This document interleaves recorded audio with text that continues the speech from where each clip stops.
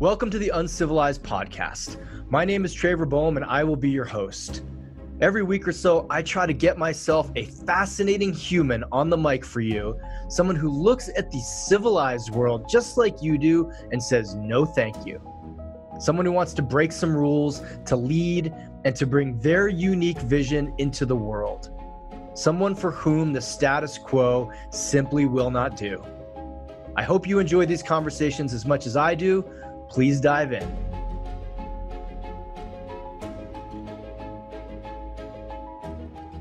Hey folks, welcome to another episode of the Uncivilized Podcast. This is Trevor Boehm, your host. Today I'm going to share with you a recording I did a couple months back while I was in New York with a good buddy of mine, Marlon Aitcheson.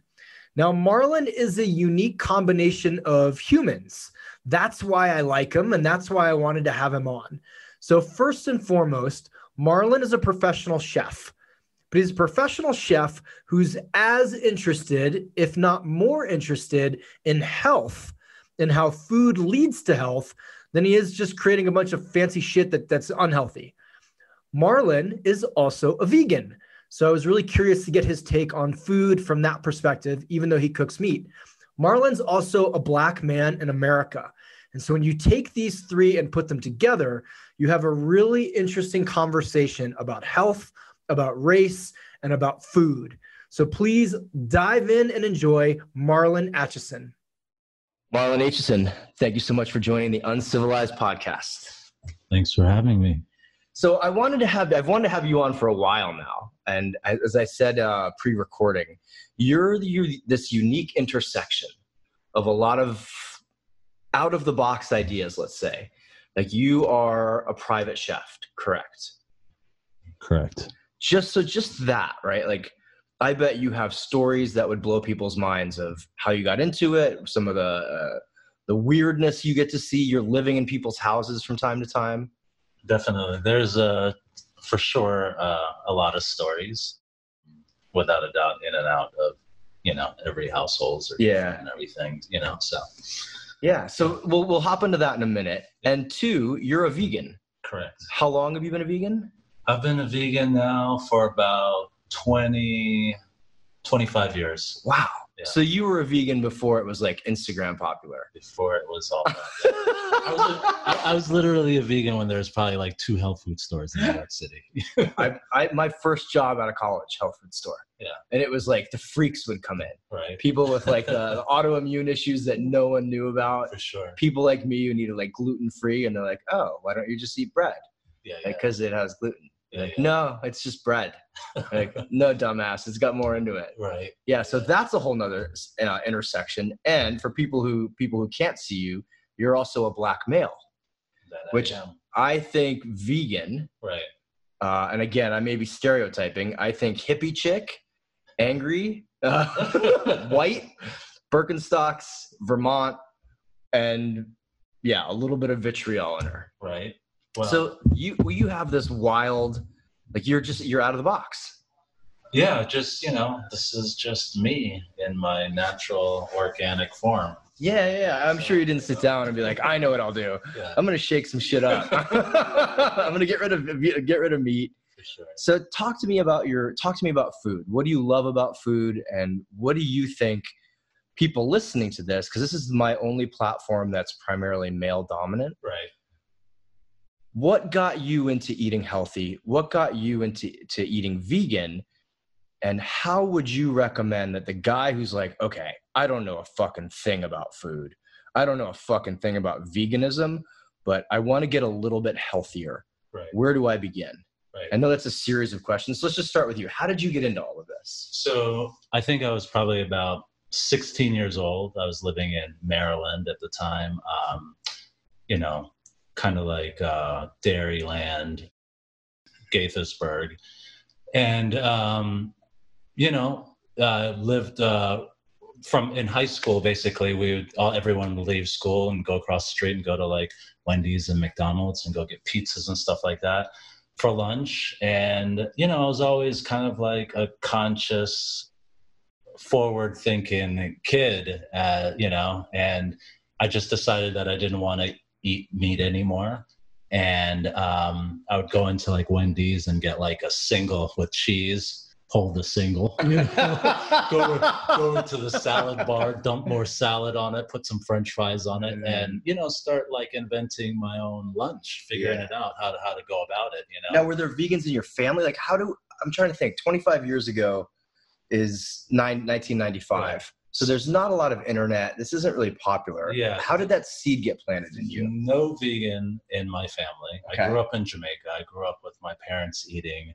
I think this was probably part of it. Eating, all kinds of crazy like tripe and liver and what have you. Mm-hmm. And as a kid, I was at least a bit turned off. But I'm like, it's slimy, it's gross looking. There's no way I'm gonna eat any of that. So I kind of was like really more into fish as a kid. I would just eat fish. I wouldn't really eat a lot of meat. And then I don't remember what it was, but I had won a couple goats as a kid in Jamaica, like some kind of raffle or whatever. You won a live goat. 2 goats. Okay. This is where I told you. This is why I want to have you in here. So I took them to my good thing my grandmother had a farm, so we took them there. And my grandmother had a lot of kids, 23 to be exact. Honestly, my mom being the youngest of 23 kids. Your grandmother had 23 children. Right. Herself, yeah. over what time span? I mean, I feel like her entire life, 23. It's like, wow. It's pretty wild. How young was she when she had the first? I would assume probably like mid-teens. Okay. Okay. I mean, it's like you're living in the country, right, on a farm in Jamaica. You're basically raising farm hands, Yeah. We need a workforce. Get upstairs. Yeah. So I'd spend my summers there with all my cousins hanging out, and I would see the goats and stuff.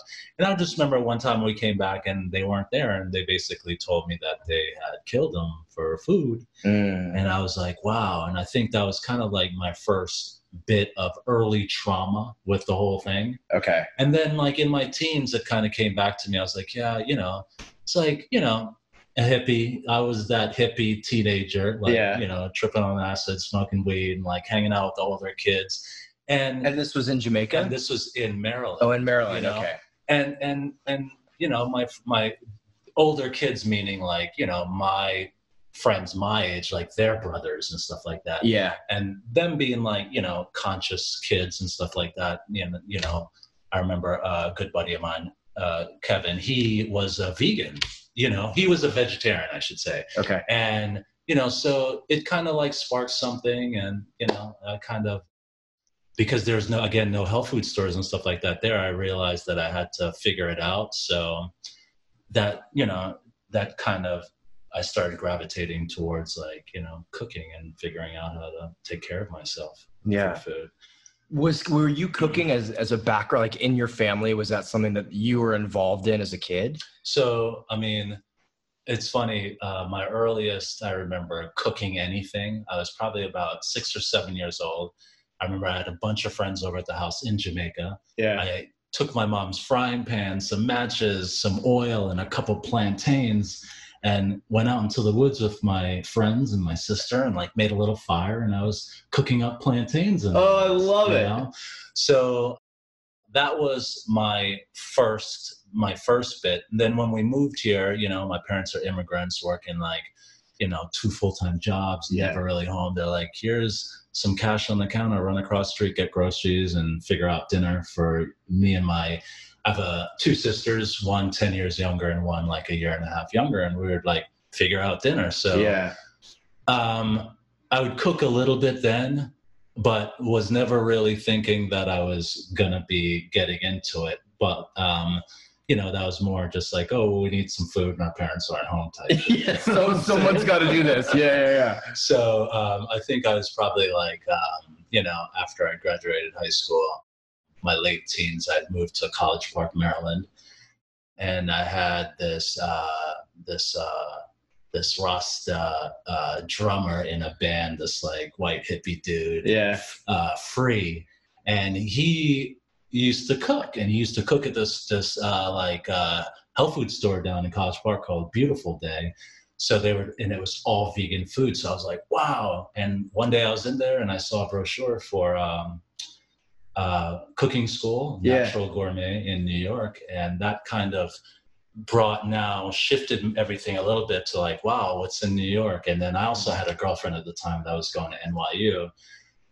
So I was like, oh, maybe I should just move up there and try to go to school. You know? So I moved up, with probably like $50, no money to afford going to the school. So I was like, okay, what am I going to do? So I got a job in a health food store and just started learning the products, And one day I was in the health food store. I was like a stock person. I was downstairs and I came across a couple hot plates and pots, and I was like, went over to the manager and I was like, hey, how about I start doing staff lunch? Yeah. And she was like, oh, great idea. Okay. Yeah. So I just started cooking in the basement at work and like for the staff, and then like, I'd get a bunch of free shit from all the cashiers and go home and like cook and invite everyone over for dinner.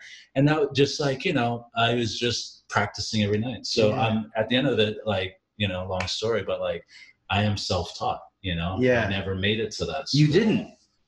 You've never been to cooking school? I've never been to cooking school. I've eaten this man's food. It is world class. Oh, that's wild. Yeah.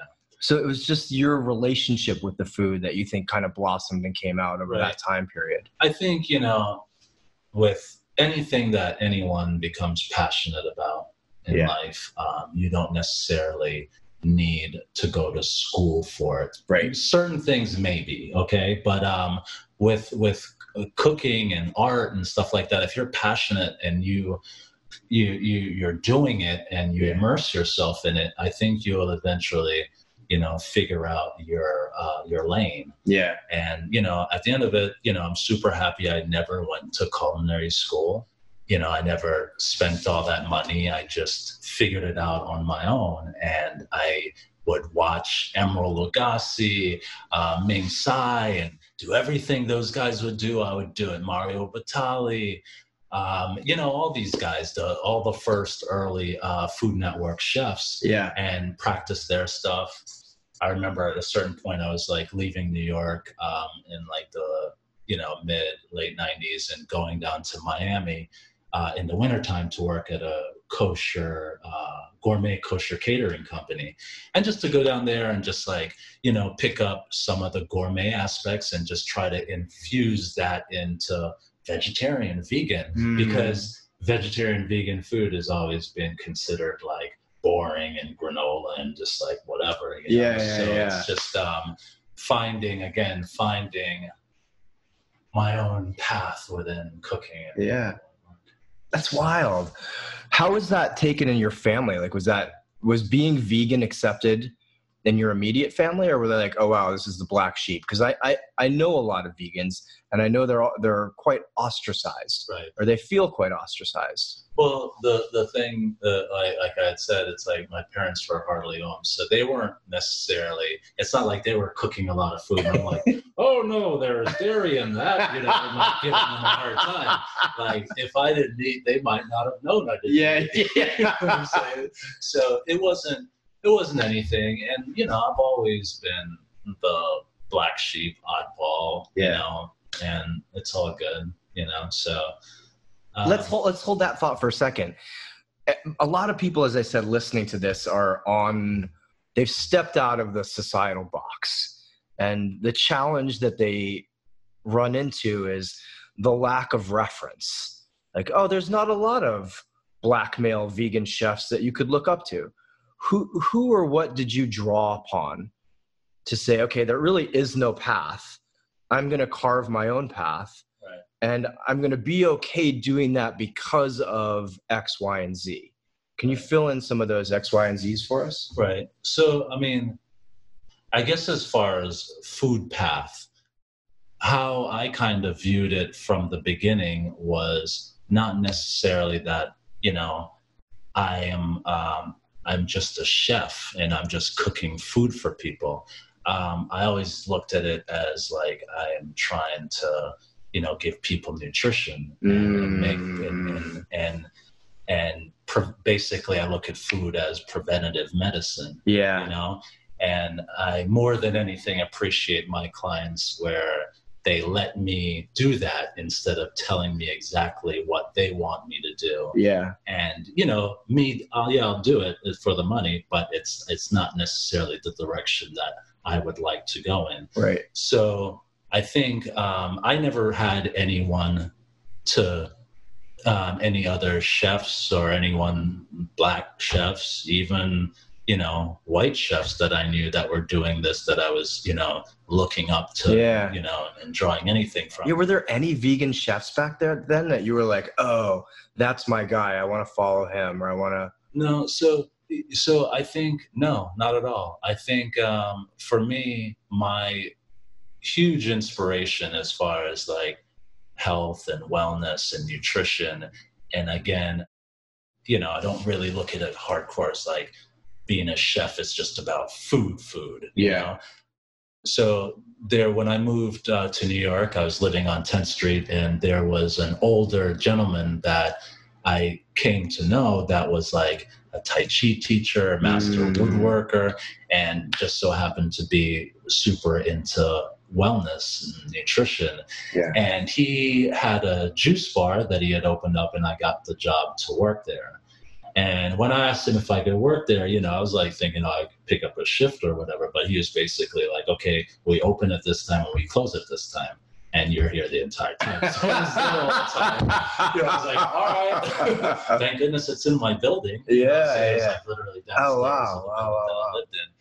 And he just had a ton of books. Yeah. And I would just read everything that was in there, and I would just watch him. And I mean, this man was probably like in his late 60s, and you could not tell. He was in like his late 40s. Yeah. Like his skin, everything about him, his eyes, his glow, like he was the true epitome of health, He was vibrant. It was amazing. It was just beautiful. That was kind of, everything has always been a push from the wellness and the health aspect. Yeah. And then the food just kind of came like a little bit secondary. Yeah. That's a really unique take on it. So if I circle back to the third question of, I love that view, first of all. My background in Chinese medicine was food is medicine. Right. And the more esoteric aspects of food, we just call them herbs. Right. But they're medicine. For sure. And in the US, we have this completely backwards. Right. I remember thinking or reading this, and I'm going to botch this quote. It's like calorically overfed, nutritionally starving. Right. Something to that effect. Without a doubt. Right. Yeah. So for guys listening to this, especially who are like, bro, cooking, like, I don't even know where to begin. This, if they just see it as like, it's brain surgery. Right. Where does someone even start? Right. For a guy that wants to start to eat healthier, Right. What's the like kindergarten's first 3 steps you would recommend? Remember, this is a dude too, so keep it like there's a separate level of kindergarten. Right. So, I mean, I think when we start to think about eating healthy, we have to start, before we start cooking, we have to look at the products that we're purchasing. Okay. So I think we have to make a shift in those products. Saying like, I have to have butter. I normally buy butter all the time. I have butter on everything. Okay, what's a substitute that you can have for that butter? I drink milk all the time. What's a substitute that I can drink for that milk? And start having those things around. I think the more that like we, especially, these days, it's a lot, it's easier. It's a lot easier. You have seamless Grubhub, DoorDash, this, and, that all depending on like wherever you're living, but like, and there's like a lot of more vegetarian, vegan places these days than ever before. Yeah. So, and then, also too, having the internet, having YouTube and all that, there's a wide variety of information out there if we just start Googling and just doing a little research. Yeah. And, and making a shift, like this, it's a lifestyle shift, and we have to have patience, you know what I'm saying? Because things don't happen overnight, and know that we're working towards something. But in doing that work, it gets better over time. Yeah, you know what I'm saying? Your cooking will get better. Yeah. You'll learn something more. And you know, a lot of you guys out there, if you're saying, well, I don't cook, I mean, you know, you can start. It's never too late. And there's nothing. You eat, don't you? And especially like when you're entertaining and stuff like that, there's nothing better than just being able to, you know, invite your friend over and be like, hey, I'm cooking. You know, and have you know, you know, have someone in your space and sharing a meal that like you've shopped and prepped and everything. There's something very special about that as opposed to just going out to a restaurant. You know what I'm saying? Sure. So, and you know, people love that. People love to be taken care of and felt special in that way. You know, so. Hey guys, I hope you're really enjoying this conversation with Marlon. It really got me back into juicing and got me refocused on how food plays a role in my own health. Now, I want to speak to the men in the audience. You guys, my uncivilized nation is now growing in leaps and bounds. And we are doing a 12-month curriculum starting in January. So if you have thought about joining but haven't, now is the time. We're also bumping up the price in January, but anybody who joins now at $25 a month is grandfathered in for life. Why am I bumping it up? Because I'm adding so much damn value to this program. The guys have teams, the guys have team meetings, the guys have specific programs they're following. Trust me, you want to be a part of this if you want to uncivilize yourself. So go check that out, www.manuncivilized.com/the nation. All right, back to Marlon.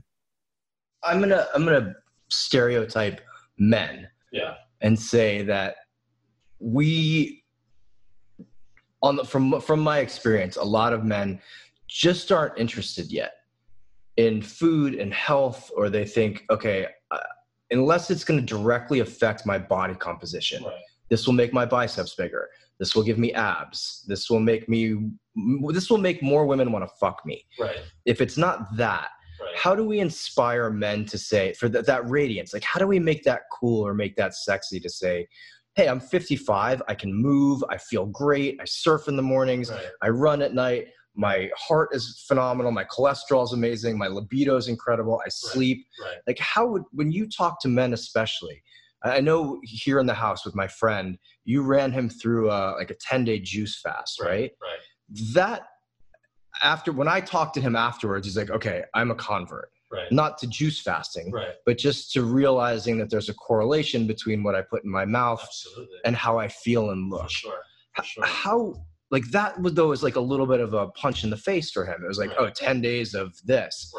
What do you recommend how do we, or even if we speak culturally, how do we shift this into the male collective and say, hey, you guys, we all need to be eating better. We all need to be cooking. Well, you know, you brought up something, make women want to fuck me, you know what I'm saying? And I think... Or dudes, I don't care, whatever. Or just anyone. Of adult age, So there is, you know, obviously plenty of studies done and shows different blood works as opposed to like a vegan, what your blood work looks like at the end of the day, as opposed to someone that's eating meat several times a day, what their blood work looks like. And you will see, you know, visibly without any microscopes or anything under, you know, any lights, just the drastic difference. One is cloudy and one is clear. And basically that is how your blood moves through your body. And if you're constantly having things that are like high in plaque, it will start to form within your bloodstream, and then your blood starts to flow a little less. Guys these days are running out and getting Viagra and all this stuff, and they're not realizing it, and their doctors aren't also telling them that it has stuff to do a lot of the times with their diet. Oh, for sure. You know, for sure. So once you're able to, because especially like the vein in your penis is the smallest one in your body.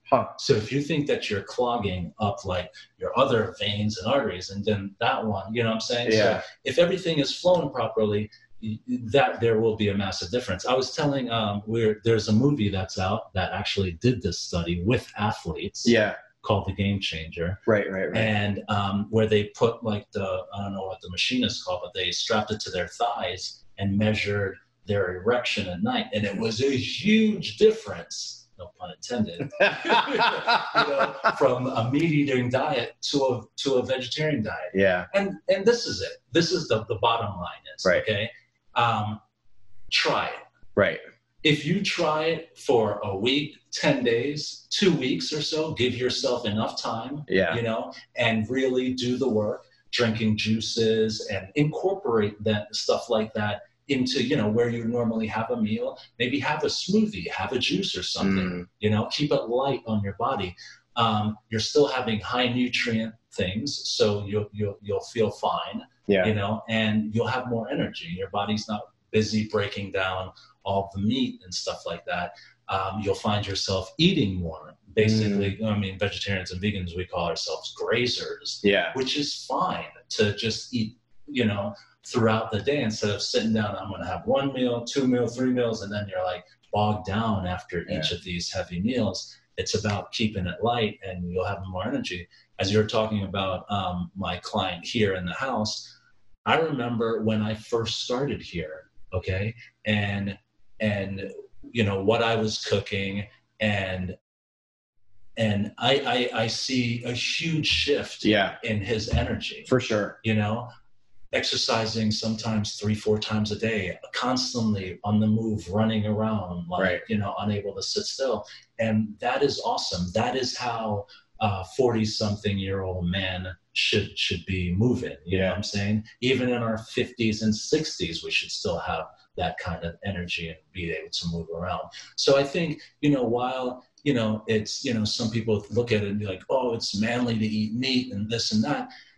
Okay, but maybe you could eat less of it. Sure. You know what I'm saying? Maybe we can say, okay, I'm going to make a shift. I'm going to do a couple days a week. I'm just eating plant-based. Right. And see how that works for you. See how your body feels.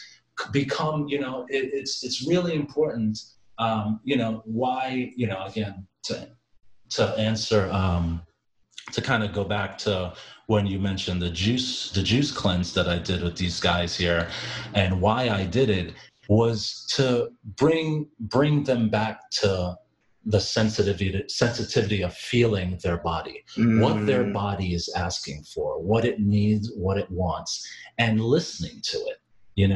And not just putting food in, but being like, this is how I'm feeling. You know what? This is what I want. Where I could have something empty. No, I'm going to have something high nutrient, and it's going to do something good for me. I mean, why bother putting empty calories in when we can put fortified nutrients in our bodies, So you said it's manly to eat steak, but it's also manly to die 10 years before women. Absolutely. Right. And it's manly to lead every single negative health category that doesn't have breasts or ovaries. For sure. Like men are at the top of that. For sure. So I don't want to take this, like I eat bacon, I eat steak, but I've also loved eating foods here. Like, oh, wow, it tastes amazing. And you're right. An hour later, I'm out running in the yard as opposed to lying on the couch going, well, let's just wind down for the night. Right. Where do you think, Marlon, that cooking left the American collective? Well, I think it's just, when, everyone became busy and I'm at work and I don't have time and just the microwave era and just everything fast and easy and like, let's get something to go and, just not having that, or maybe not even growing up with anyone cooking in your household, you're probably not gonna, want to really, it's gonna take something to bring you there, to bring you back to feeling like you want to cook. But I just think a lot of people have just like gotten away from it. But I also think a lot of people these days, especially with COVID, are coming back to it. And it's pretty amazing in a certain way because like everyone is home with their families and cooking and bonding. So Do you think cooking's making a comeback? Are you getting more interest, or having people more interested, or reaching out and asking questions? 100%. Yeah. I find that everyone is at home cooking and baking breads. People that I never knew. And I'm like, that's awesome. It's amazing, it's right? Really, really Yeah. And I don't think that's going to change even when restaurants open back up. I think people have discovered something new, and like a new passion. Right. Like, oh, I can do this, and I do like doing this. Yeah. And there's, with all these different meal kits and everything, right. Makes life a lot easier. Yeah. I remember my herb teacher, and so for traditional Chinese herbs come in a bag, and they look like sticks and leaves and other shit. And they boil them up. They smell awful and they taste awful. Yeah. And the kickback we would get a lot from clients or patients is, well, I don't have an hour every 3 days to cook herbs. Right. And my teacher would say, if they don't have an hour every 3 days to cook herbs, the herbs aren't going to fix their problem. Right. What they need is an hour of time every 3 days. Right. And it feels like there's so much more to the intangible of cooking. Right. I feel like we're all gathered around a kitchen. Right. You're smelling it. There's conversation. Absolutely. There's love. There's Absolutely. like, hey, I made this thing and let me give it to you. That we're so fucking disconnected from, this is going to go on tangents, but from everything.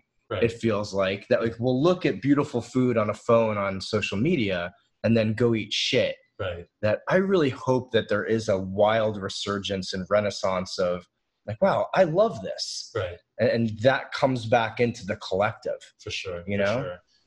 I think it's over the years, I just feel like it is shifting. I think people are becoming more conscious, and maybe it's because I also live in New York City, and, we're kind of in our own little bubble over here.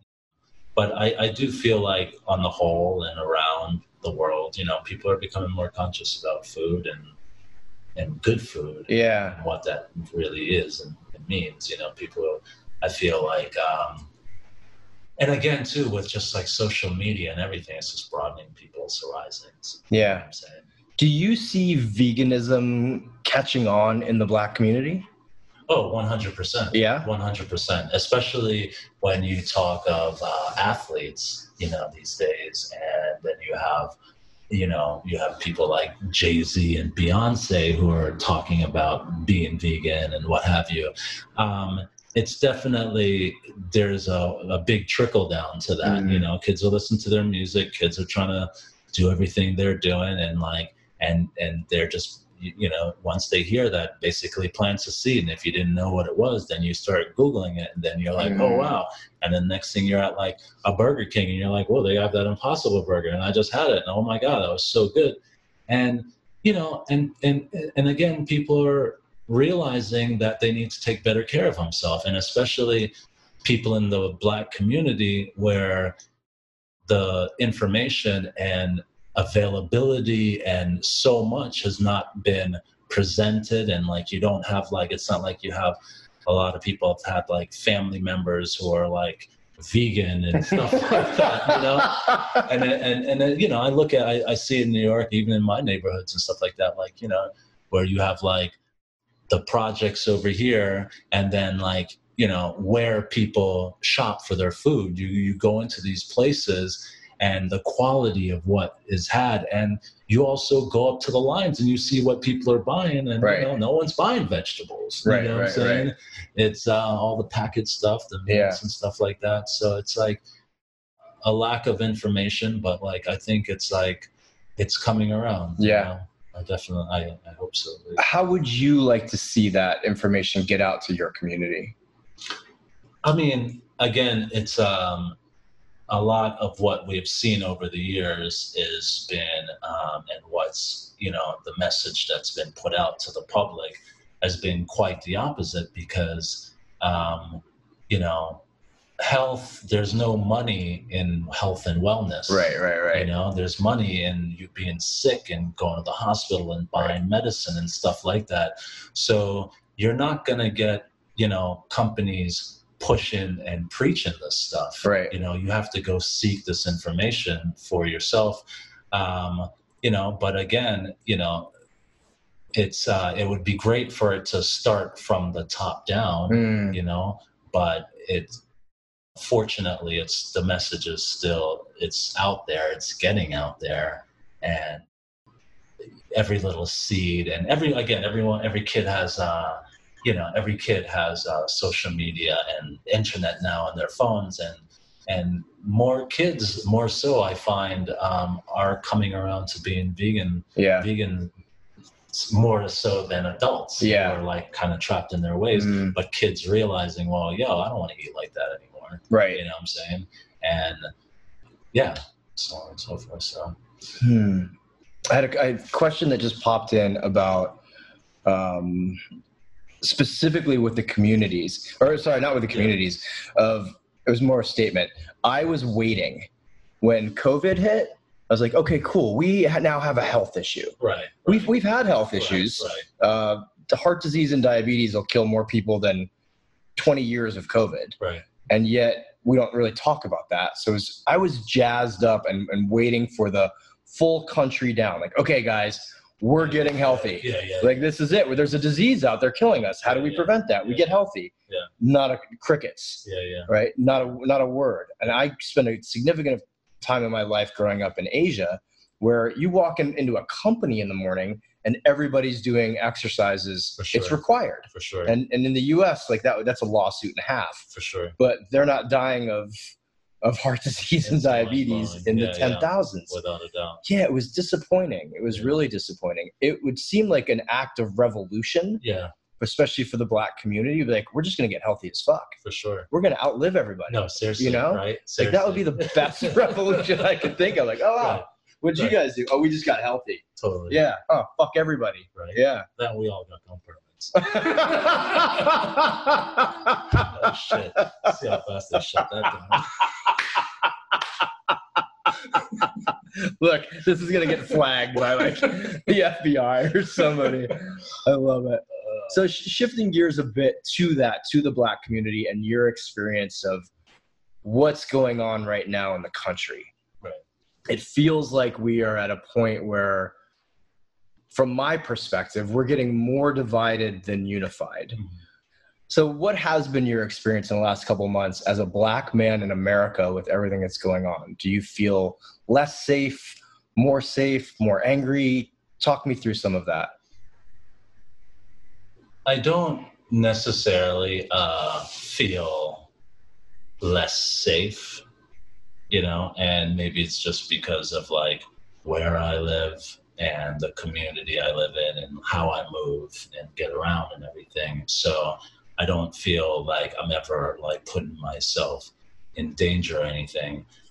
As a Black man, like, getting in my car, I'm like, make sure I have all my like credentials like at hand and like what have you.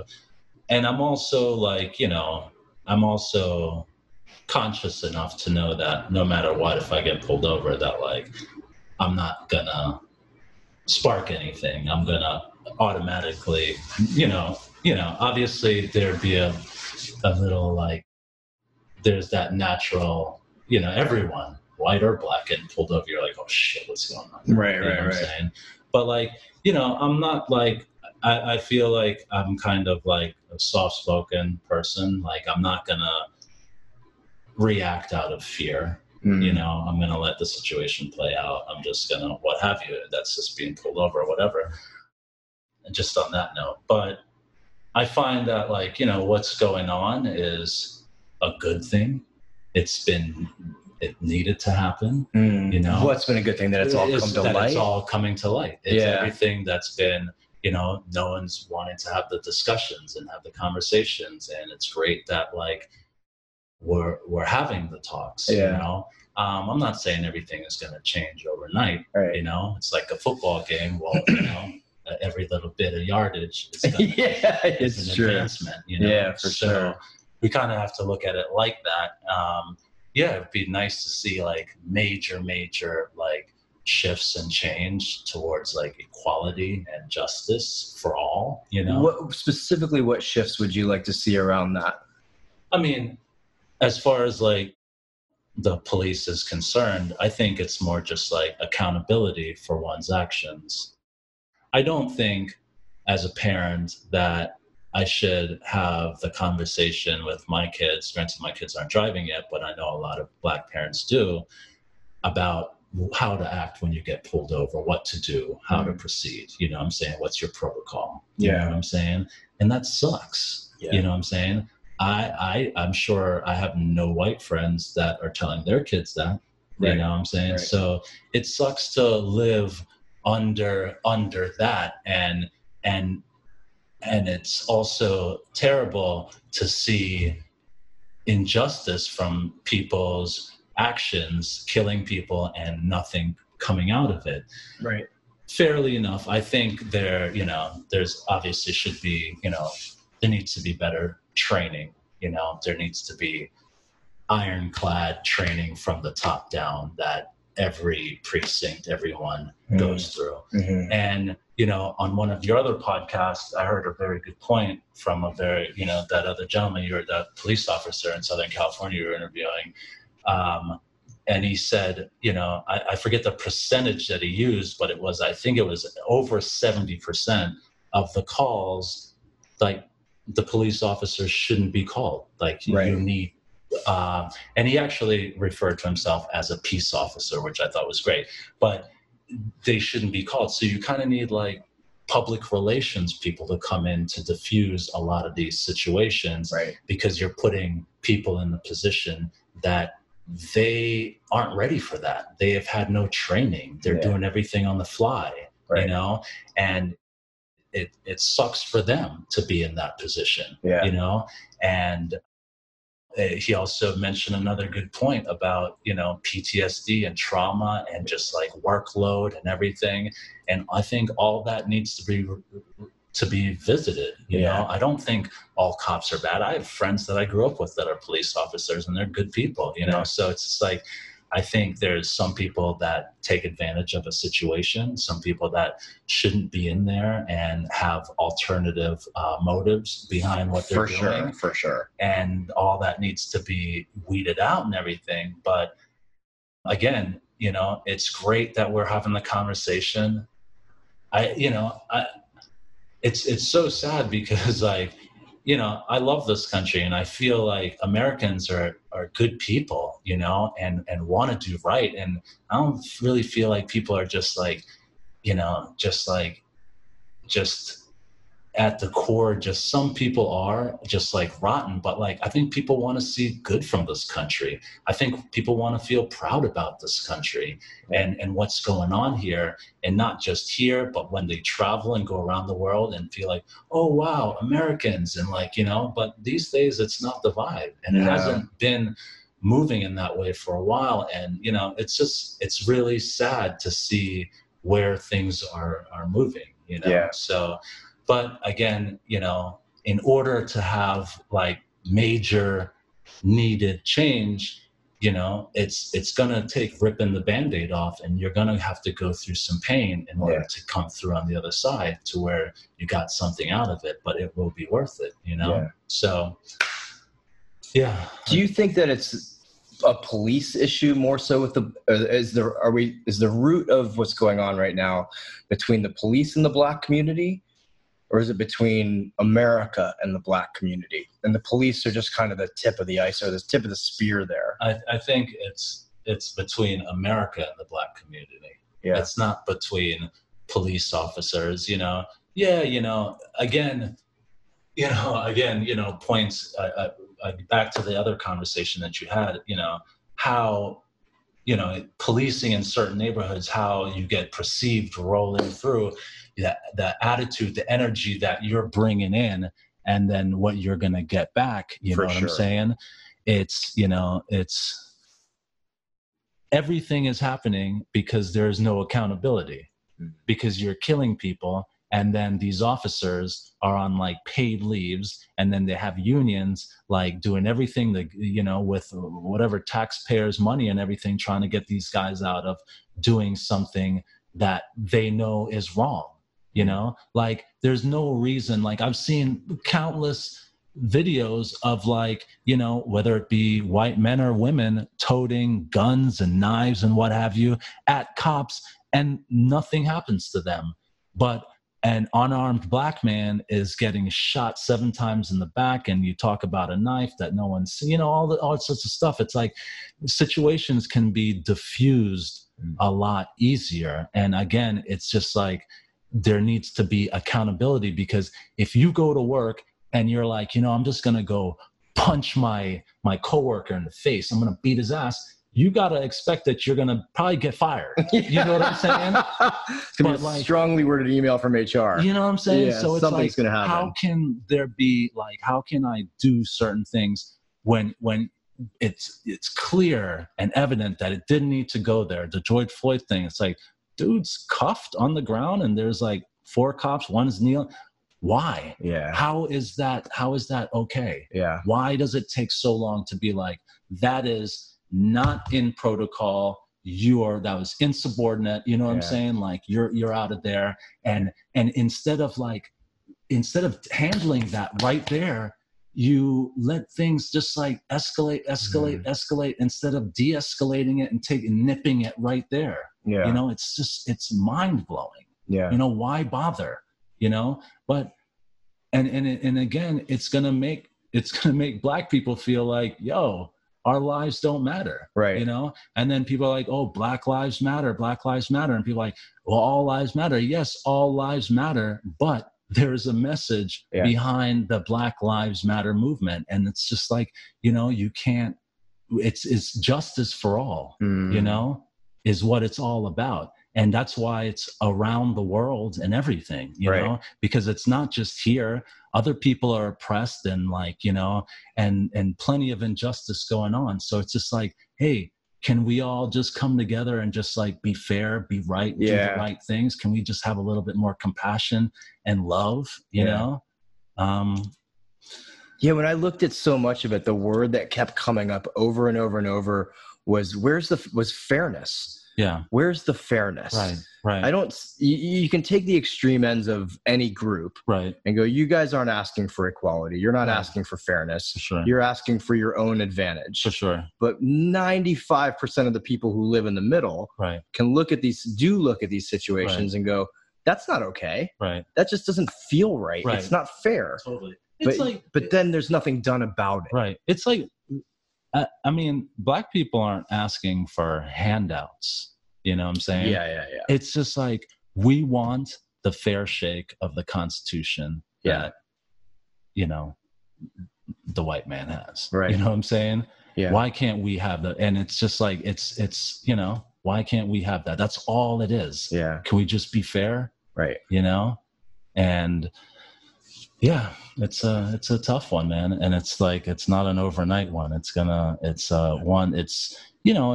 just how things have been built over the years, and not like the past 10 years, over hundreds of years. Yeah. You know, how things have been put in place, and it doesn't have to have racism written on it, but it's just where you live, what schools, what's available to you, how everything, you know what I'm saying? Yeah. So it's a very, very big problem, and we can work towards mending it. Yeah. You know, it all takes effort, but we have to acknowledge it.